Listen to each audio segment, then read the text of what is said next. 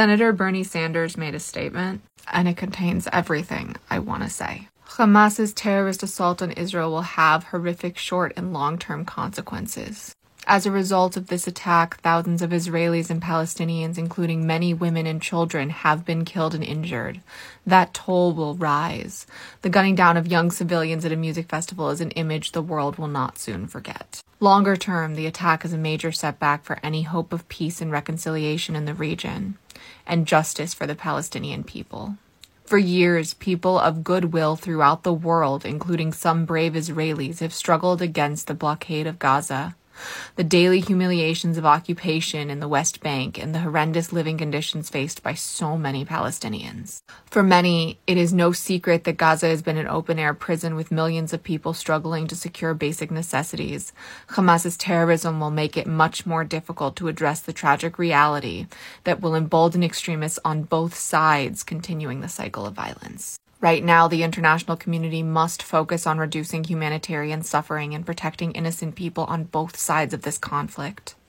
The targeting of civilians is a war crime, no matter who does it. Israel's blanket denial of food, water, and other necessities to Gaza is a serious violation of international law and will do nothing but harm innocent civilians. The United States has rightly offered solidarity and support to Israel in response to Hamas's attack, but we must also insist on restraint from Israeli forces attacking Gaza and work to secure UN humanitarian access.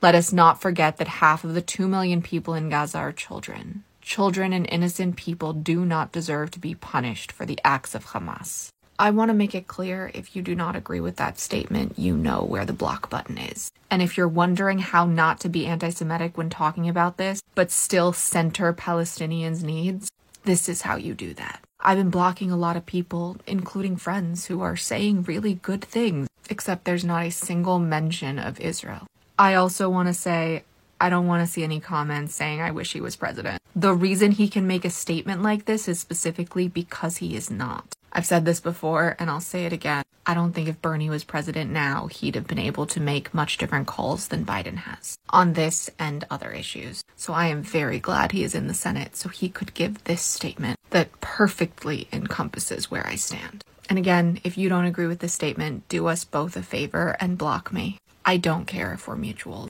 This is where I stand. Refuah Shlema to all of us in need of healing. And may the memories of those who have already been lost and those who have yet to be lost be blessings. Shortcast Club